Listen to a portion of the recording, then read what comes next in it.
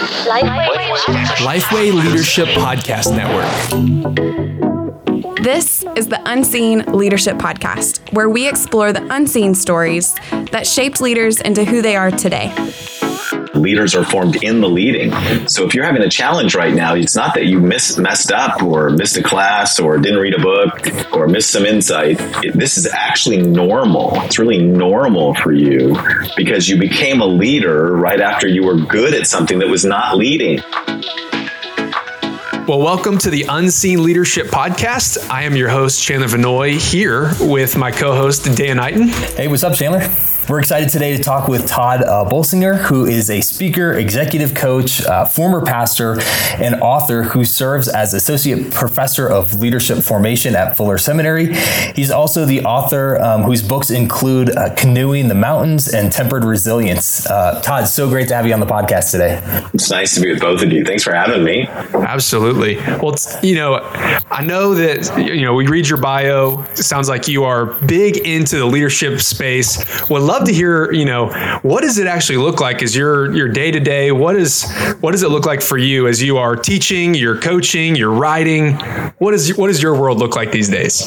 Yeah, so I sometimes joke that I'm a little bit like a doctor who has my own medical practice, and then I get to teach and do research at the med school. but instead of medical, it's theological and it's leadership in churches. So I have a consulting practice that works with churches and nonprofits and schools. We do consulting with some universities and some NGOs and a lot of churches and denominations. And then I've got all Doctor of Ministry students who are all working projects in the same area. And I've got a big grant to basically figure out how to take the learning that we develop and make it available to, most of the churches in the country are under 250 people, so they really can't afford big consulting firms. And so we're trying to figure out how to make all that material and resources available to them. Oh man, that's awesome. Well, that's where you are today. Let's hop in here, excited to hear a little bit more about your story. So can you just walk us through a quick overview of the different leadership roles that you've been in over the years that have led you to where you are today? Yeah. So when I was in high school, I was raised in a Roman Catholic family. My grandfather's name is Guido Evangelisti. That's true. So even though my last name is German, the last German guy in the family had the name. My mom's side of the family is mostly Italian, and so we have a kind of a proud Italian heritage. When I was in high school, I came to a personal faith in Jesus, and when I was in college, I joined Youth for Christ staff doing youth evangelism. And when I was 23, Hollywood Presbyterian Church invited me to become their college minister, and they said, "You're going to run out of those little youth talks you do by Christmas, so we're going to send you to seminary." And so they did.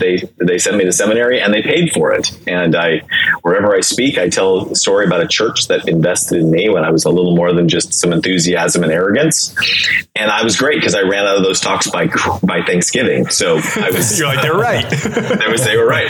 So I went to seminary just to learn to teach the Bible, and that's what it was about. And I ended up getting an MDiv and a PhD, and I ended up getting ordained in the Presbyterian Church. And after 10 years at Hollywood Presbyterian, I became the senior pastor of a church in San Clemente, and I was there 17 years. And so when my kids graduated from high school, or both graduated from high school, I began to ask some larger questions about what I'm supposed to do next. And I've always done a bunch of work in the leadership formation space, mostly doing work through the seminary. And I begun to work with a consulting group, a group that came in and worked with me. They hired me to do some work with them. And so that started me on the path of really working on organizational change. I've done some stuff with my church and my denomination and then other churches, and it's kind of been that way ever since. For the last 10 years, I've been at Fuller Seminary, both in their senior administration and now running a church leadership institute. And then that's where I do the research. And then I got my own consulting firm that does the coaching and consulting. Todd, hearing you say all that, it sounds like you started out on the trajectory, went to seminary, was in the pastoral lane. When did, I think a lot of times it's easy for somebody who's a pastor to read up on leadership, to be interested in it. But then there's a point where for you, pastoring was a passion, but it sounds like leadership is also a passion as well. How did that shift look? And, even for somebody who's in pastoral ministry, how can they view leadership in that space of like, man, I'm pastoring and leadership. How do you grow in both of those things, and how do they relate together? Well, every time, what I realized was, without even unconsciously, whenever I started a ministry, I formed a leadership team. And so I was always, I just do team. That's what I do. Like if you put me in charge of anything, I'm going to build a team. And so I realized that that's what I was doing anyway. And for me, the move toward more intentionally doing leadership development and leadership writing was because of my own challenge. I'd worked with a church that had grown. It had doubled in size. We had over 10 consecutive years of growth. And I had a crisis where the very best people in my church did not want to be part of my leadership team. So I didn't know what to do about that. I didn't know why were the metrics going all the right direction and the morale was going down. Wow. And that's where I was stuck. And so that's when I got a coach, and that's when I ended up bringing in a consulting firm to help me look at it. And that's really where I learned about adaptive leadership, which is what I'm doing now, which is how do you lead when you don't have best practices, when the environment has changed in such a way that you have to change your leadership style and you have to actually learn to lead all over again. And that's what was happening for me. We had a church that was going in the right direction, but the morale was going down. That was like the early indicator that we were going to run into some things that were going to go beyond my expertise. And I just needed to learn to lead a different way.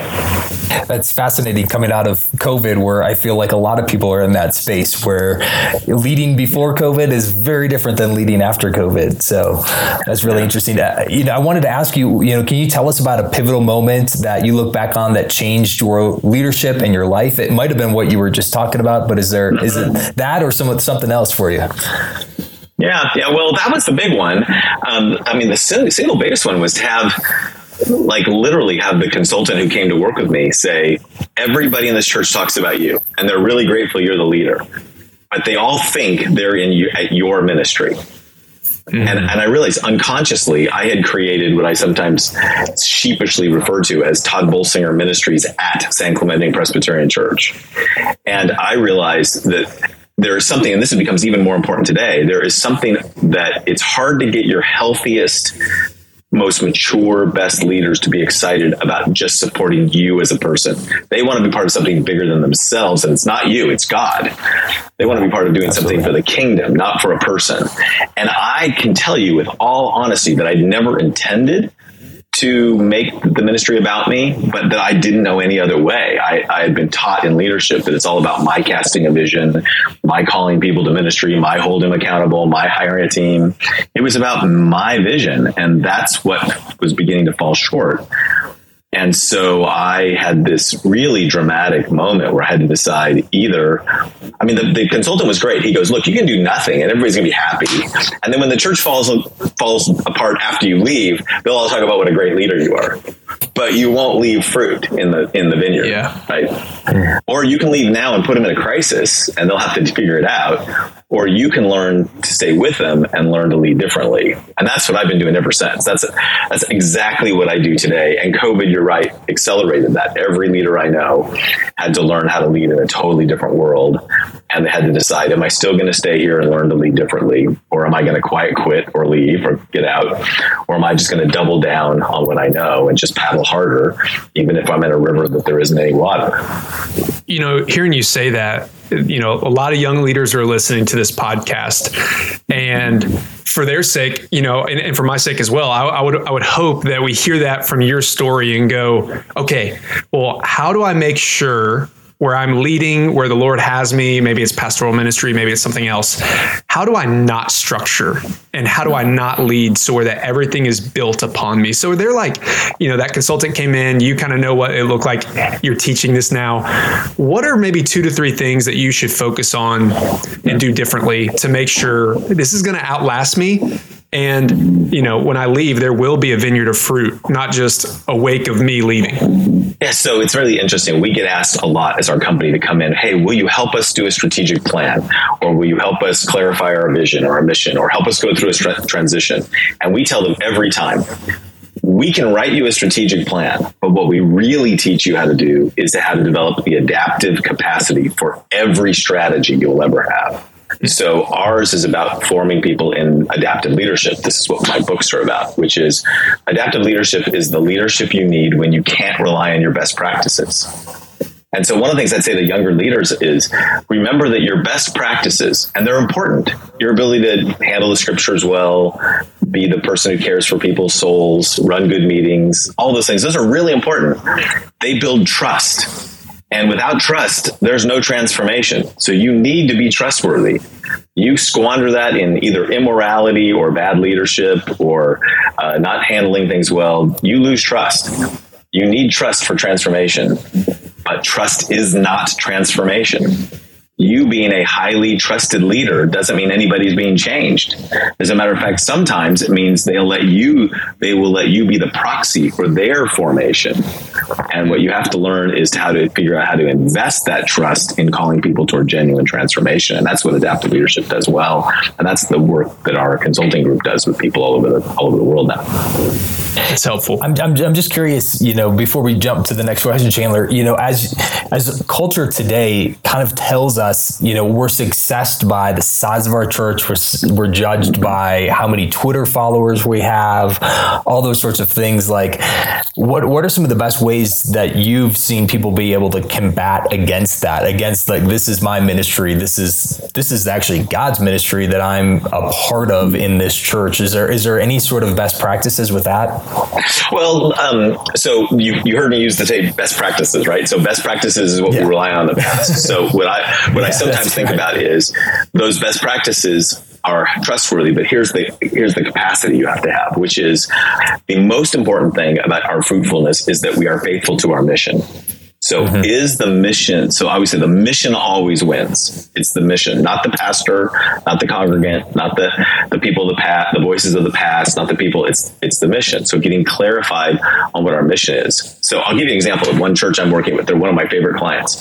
They're a church in a southern urban city that has been changing demographically to become much more multi-ethnic because it's had in many of the southern urban areas have become much more diverse than in the rural areas, right? So it's become much more. They have a conviction that they're to be a missional church. And what they mean by that is we are going to minister to our neighbors. Whoever God brings to us, we're going to minister to.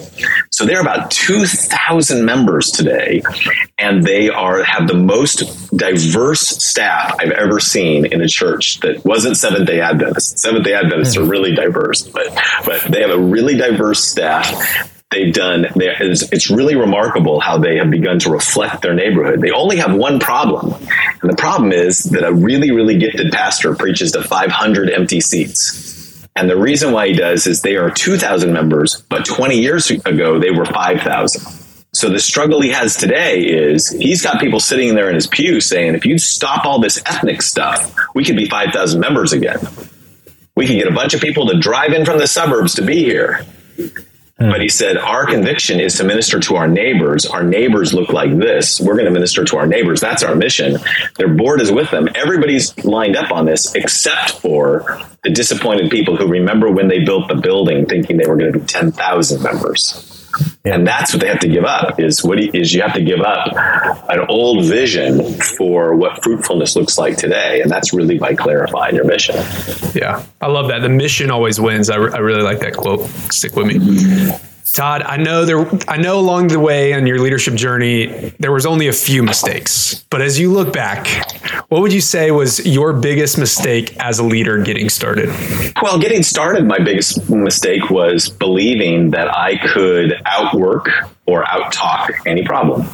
I'm a good talker, so I was, first time I ever preached to a group of folks, I was 18 years old. So I had those gifts and then I was a pretty hard worker and I was a good student. So I figured I could outwork, outtalk, and outthink almost anybody. And that I thought that to be the best leader, I had to be the smartest guy in the room. And that wasn't just when I was young. That is still a challenge for me today. Like the hardest thing for me today is owning that the group is smarter than I am, that I'm not here to impress anybody. I'm here to express what God wants to do. And so, that my old best practices are to outtalk, outthink, and outwork everybody. And most of the time, it doesn't actually get you anywhere. It exhausts you, and even if you're successful, then people think you're amazing, but they haven't been transformed. I'm curious. You're an author. You're a professor. I'm sure there's you have a lot of book suggestions for young leaders out there. But what's one book that you wish somebody gave you when you were just starting to lead? Well, it was a book somebody did give me. It was my coach, the guy that coached me. His name's Jim Osterhaus. There's a book called Thriving Through Ministry Conflict by Jim Osterhaus and Joe Jerkowski. And it's a great book because it really helps you recognize that most of the time when you're in ministry conflict, what you're trying to do is stop the conflict, when what you need to do is actually learn from the conflict the deeper issues that you need to address. And it was the most powerful book for me when I got it as a younger leader, and it really changed the direction of my life. It's interesting to hear you recommend that book, because the next question is that you wrote the book Tempered Resilience, and part of Tempered Resilience is, hey, there's a whole blacksmith analogy in there talking about, man, you're formed in the trials and the crises and change in your organization. So it somewhat sounds like that book that ministered to you back then is deep within your message and your ministry that you wanted to share. So, for young leaders listening to this, just as you said, they just want to end maybe the crisis, the trials that are happening, but instead, what you just said, man, learn from them. So what advice would you give to young leaders about learning from that and leading through it instead of just hoping it was over? Yeah. So what I always say is what we learned about Tempered Resilience was the book I wrote after I started talking about people about adaptive leadership, which is the book that Canoeing the Mountains was the book that came out. So when the terrain has changed and the world in front of you is no longer the same as the world behind you, and you literally don't have best practices and you have to learn as you go, what's going to be hard is when you call the people to that and say, hey, I don't have the answers, but we're going to learn as we go. We're going to get transformed. God's going to use this to change us. People resist you. When they resist you, the most soul-sucking thing for most leaders is not the challenges of the world. It's the resistance of your own people in your congregation. It's your own team. It is the thing that it's sabotage is what we talk about. So Tempered Resilience was really about how to believe that, the three most important things are: one, leaders are formed in the leading. So if you're having a challenge right now, it's not that you messed up or missed a class or didn't read a book or missed some insight. This is actually normal. It's really normal for you because you became a leader right after you were good at something that was not leading. Right? So I would say, I became a leader because I was a good talker. There's a difference between 3 points in a poem or a good exegesis paper and leading a people, right? So you become a leader in the crisis of leadership, in the crucible of leadership. You then have to develop honest, vulnerable self-reflection. If you are only defending yourself, you will never be able to be open enough to the shaping that God wants to do in your life. So you've got to create the capacity for honest, vulnerable self-reflection. And then the third thing is you've got to have relationships to hold you. And I always say, if I can give leaders any gift, it's to believe that for the rest of your life, if you are leading anything, you will always have a spiritual director, a therapist, a coach, or at least a mentor, that you will never lead alone. I'm a Presbyterian. We don't believe in bishops, but if I was a bishop, which tells you something about me, I've got bishop fantasies. But if I was a bishop, I would insist that if you try to lead anything alone, I'm going to consider that leadership malpractice. It's that dangerous. So when you see megachurch pastors who have gone on record saying, I can only talk to someone who has a bigger church than me, that is nothing but arrogance and toxicity. Because we can all learn from anybody trustworthy who you allow yourself to be vulnerable with. If you allow yourself to be vulnerable to anybody trustworthy, therapist, spiritual director, coach, mentor, then that's the healthiest thing you can do for the rest of your life. Leaders learn by leading. I remember that really standing out to me in the book. And one of the conversations that we were having around it, I love reading presidential biographies. And you think of Abraham Lincoln, you think of FDR, you think of those presidents that we think of as, oh, they were great leaders. Well, guess what they did? They led through a crisis. There was something that popped up that they had to lead through. And I love what you say. You think you're a leader, but you're a great, communicator. Have you led through something yet? So you almost got to get the blood on your jersey, the dirt on your jersey before, you can claim the leadership badge. And that's kind of what you're saying there. Yep. I also, the piece on relationships, I think it's so easy for us to overlook that. And what you're saying is, man, I'm out front. Maybe I'm leading my ministry. I'm leading my business. I'm out front. And it's easy to get isolated. And of course, that's where the enemy wants us, in isolation, not surrounded by relationships. So how does a young leader, you mentioned coach, mentor, these type of things, maybe somebody raises their hand and goes, okay, I hear you, Todd. I need to get some relationships in my life. How can they seek those out in relationships that are helpful and not isolating? So two things. Let me just say this, just to highlight your point. I really appreciate this train of thought. We know the statistic. I mean, I spent all my life in the leadership literature, right? I spent my life in two groups of material. One is spiritual formation out of the Christian tradition, out of the church. The other is leadership literature. Leadership literature tells us that as you get older, you get less relationships. As you get higher into leadership, you get less relationships. And if you're a man, you didn't start with enough to start with. So most men, by the time they get into any leadership position, are already underrelated. They already have not nearly enough relationships. So I always say you need partners, mentors, and friends. You need all three. Partners are people who care more about the mission than they care about you. Right? That's how you know they're a partner, is if you stopped going, they'd keep going. That if push came to shove, they wouldn't sacrifice the ministry to be loyal to you because they know the ministry is God's, not yours. Many of us confuse that one a lot. That's why loyalty is so dysfunctional in a leader. Asking for loyalty is a sign of dysfunction almost every time. Friends are people who care more about you than they care about the ministry. And you need those people in your life.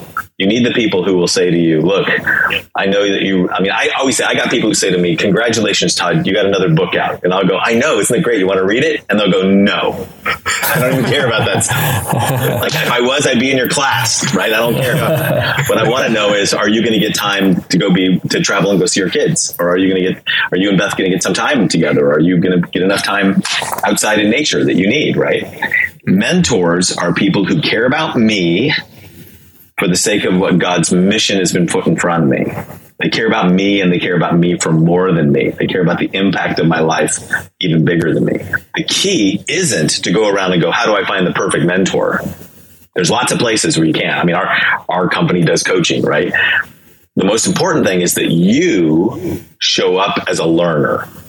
I would say if you show up as a learner, the teacher will appear. If you're a person who is, I teach my doctoral students. I can guarantee you'll find all the mentors you'll need in your life if you can master one question. Here's the question you have to master. I'll give it to everybody, and you can write it down and you can have it for free. And the question is, can I buy you a cup of coffee? If you ask anybody you trust, can I buy you a cup of coffee? Can I get 25 minutes of your time over a cup of coffee? And you show up honest and vulnerable, you will get mentoring. More important is that you show up as a learner than you look for the perfect teacher, and you'll be able to find mentoring your whole life. That's great. And I love what you say too about, potentially seeking a counselor in certain situations. I feel like that is looked so poorly upon sometimes in that kind of lead pastor role of like, no, I'm fine, I'm good. But like, having a counselor at times, especially when you're going through a trial of some sort, having an independent voice in your life speak truth and love into you is so important, but yet so overlooked. So I love that you hit on that. Counseling usually shows up when you start realizing that your issues from your family of origin, that are beginning to affect the way you're living now. So most of us run into it when we become parents. Oh my gosh, I don't want to be a parent the way my dad was sometimes, or I want to be a parent the way my dad was in this way, but not this way. Like Pete Scazzero says, Jesus may be in your heart, but grandpa's in your bones. And, the recognition that our family patterns make an impact. As soon as you hit that, I would say, go find yourself a counselor. Go find yourself someone trained in what to do with that, because that's not something that you just want to take on by yourself. I know you've hit on this, I feel like, throughout our whole conversation, but as you look at younger leaders out there, are there certain qualities or maybe characteristics that you would tell them, hey, focus on these things right now? I wish I would have when I was, younger in my leadership. Is there anything like that you would want to point out specifically? Well, so this is another place where even the leadership literature helps us, right? Like if you think about the notion of like, what's the raw material of a leader? The raw material of a leader is a healthy identity. And what I mean by that for as a Christian is in the Christian church, we mean our identity is in Christ, not in the approval of the church. Our identity is found, the way I put it is, when you look at Jesus's ministry, the most powerful part of Jesus' ministry is he was not grounded in whether or not he would be success at bringing the kingdom of God. He was grounded in the fact that he knew he was loved by his Father. And so knowing he was loved by his Father, he could continue to be faithful.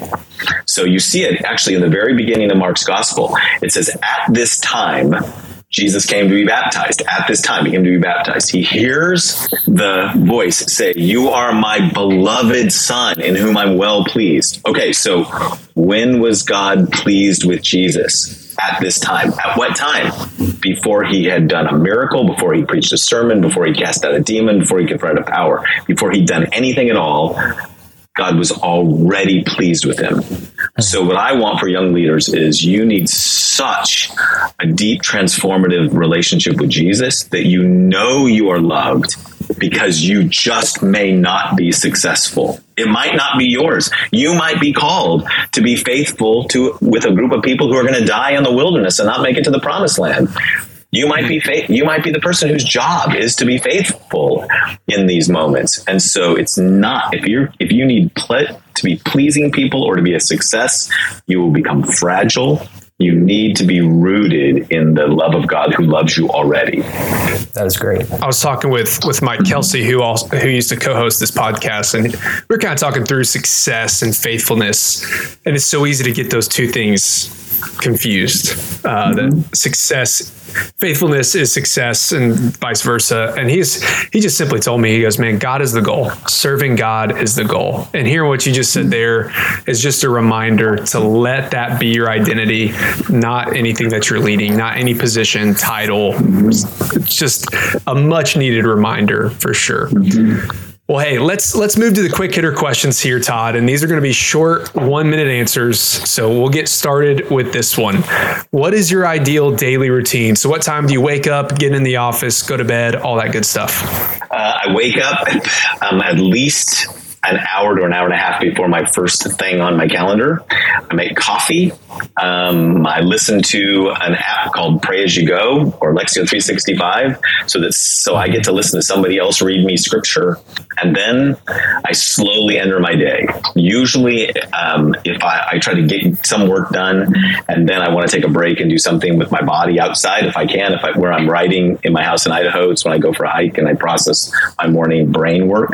I try to have people in the afternoon, and I try to have my evenings free to be with my family. And I just repeat. And partly for me, after years of being in churches where I worked in the evenings and I worked on weekends, now I've got a different routine where I get to work during the day, and I get to spend more time with my wife and more time in the weekends actually restoring my soul. So it's a better, I travel a lot. That's the other part is the amount of travel I do is so high that I've tried to keep that rhythm is hard. So when I'm home, that's what I try to do.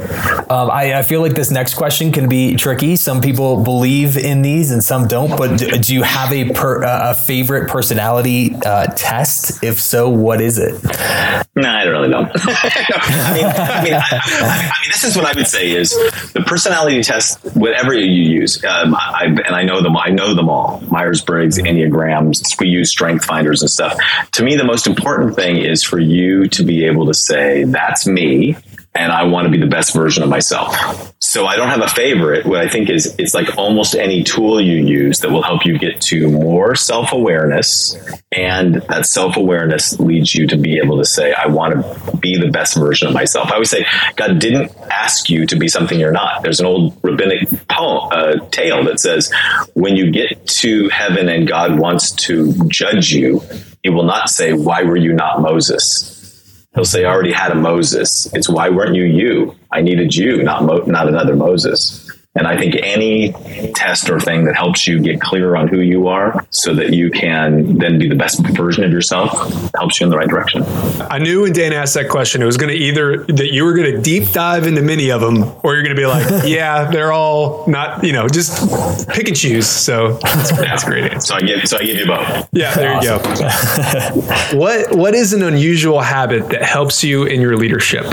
So I told you I was a good talker. One of the things I've worked on for the last about 8 years or so is I have a skilled game I play where I'm trying to work on being a better question asker. So what I do is now when I'm in a meeting, if I make a statement, then I make myself ask 2 questions that I don't know the answer before I make another statement. And it forces me to work on, I want to ask better questions, and I want to get better at asking questions. And I have found that those 2 skills are changing the way that I relate to people. They're like the biggest skills that I work on all the time. That's great. I really like that idea. Next question. Other than Lectio 365, my wife has that and loves it. But what's one of your favorite apps on your phone? On my phone, Spotify. Music.